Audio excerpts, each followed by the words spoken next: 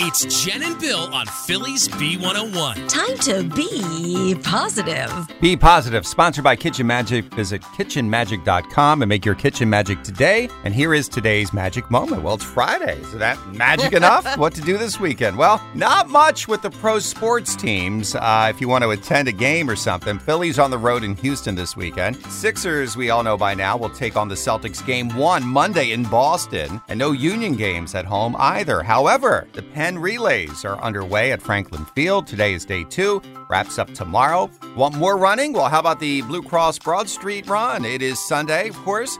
It's the 40th year for this historic 10-mile race from the Logan section in North Philly all the way down to the Stadium District in South Philly. Starts at 8 a.m. 40,000 runners are participating this year. It's incredible. And of course, the Eagles Women Football Festival is tomorrow at the Link. The doors open at 1. The event starts at 2. And I did check. Tickets are still available at womensfestival.philadelphiaeagles.com. And if you'd like to follow Philly's Roving Beer Garden, this weekend it's at Pastorius Park in Chestnut Hill from noon to 10 p.m. That is tomorrow and Sunday. Today through Sunday is the Westchester Film Festival, where you can watch more than 50 short films at the Uptown Now Performing Arts Center. The Do Portugal Circus is at the King of Prussia Mall this weekend with Under the Tent performances. And then for the second time in over 60 years, the Phila Show returns to the Philadelphia Museum of Art today through Sunday.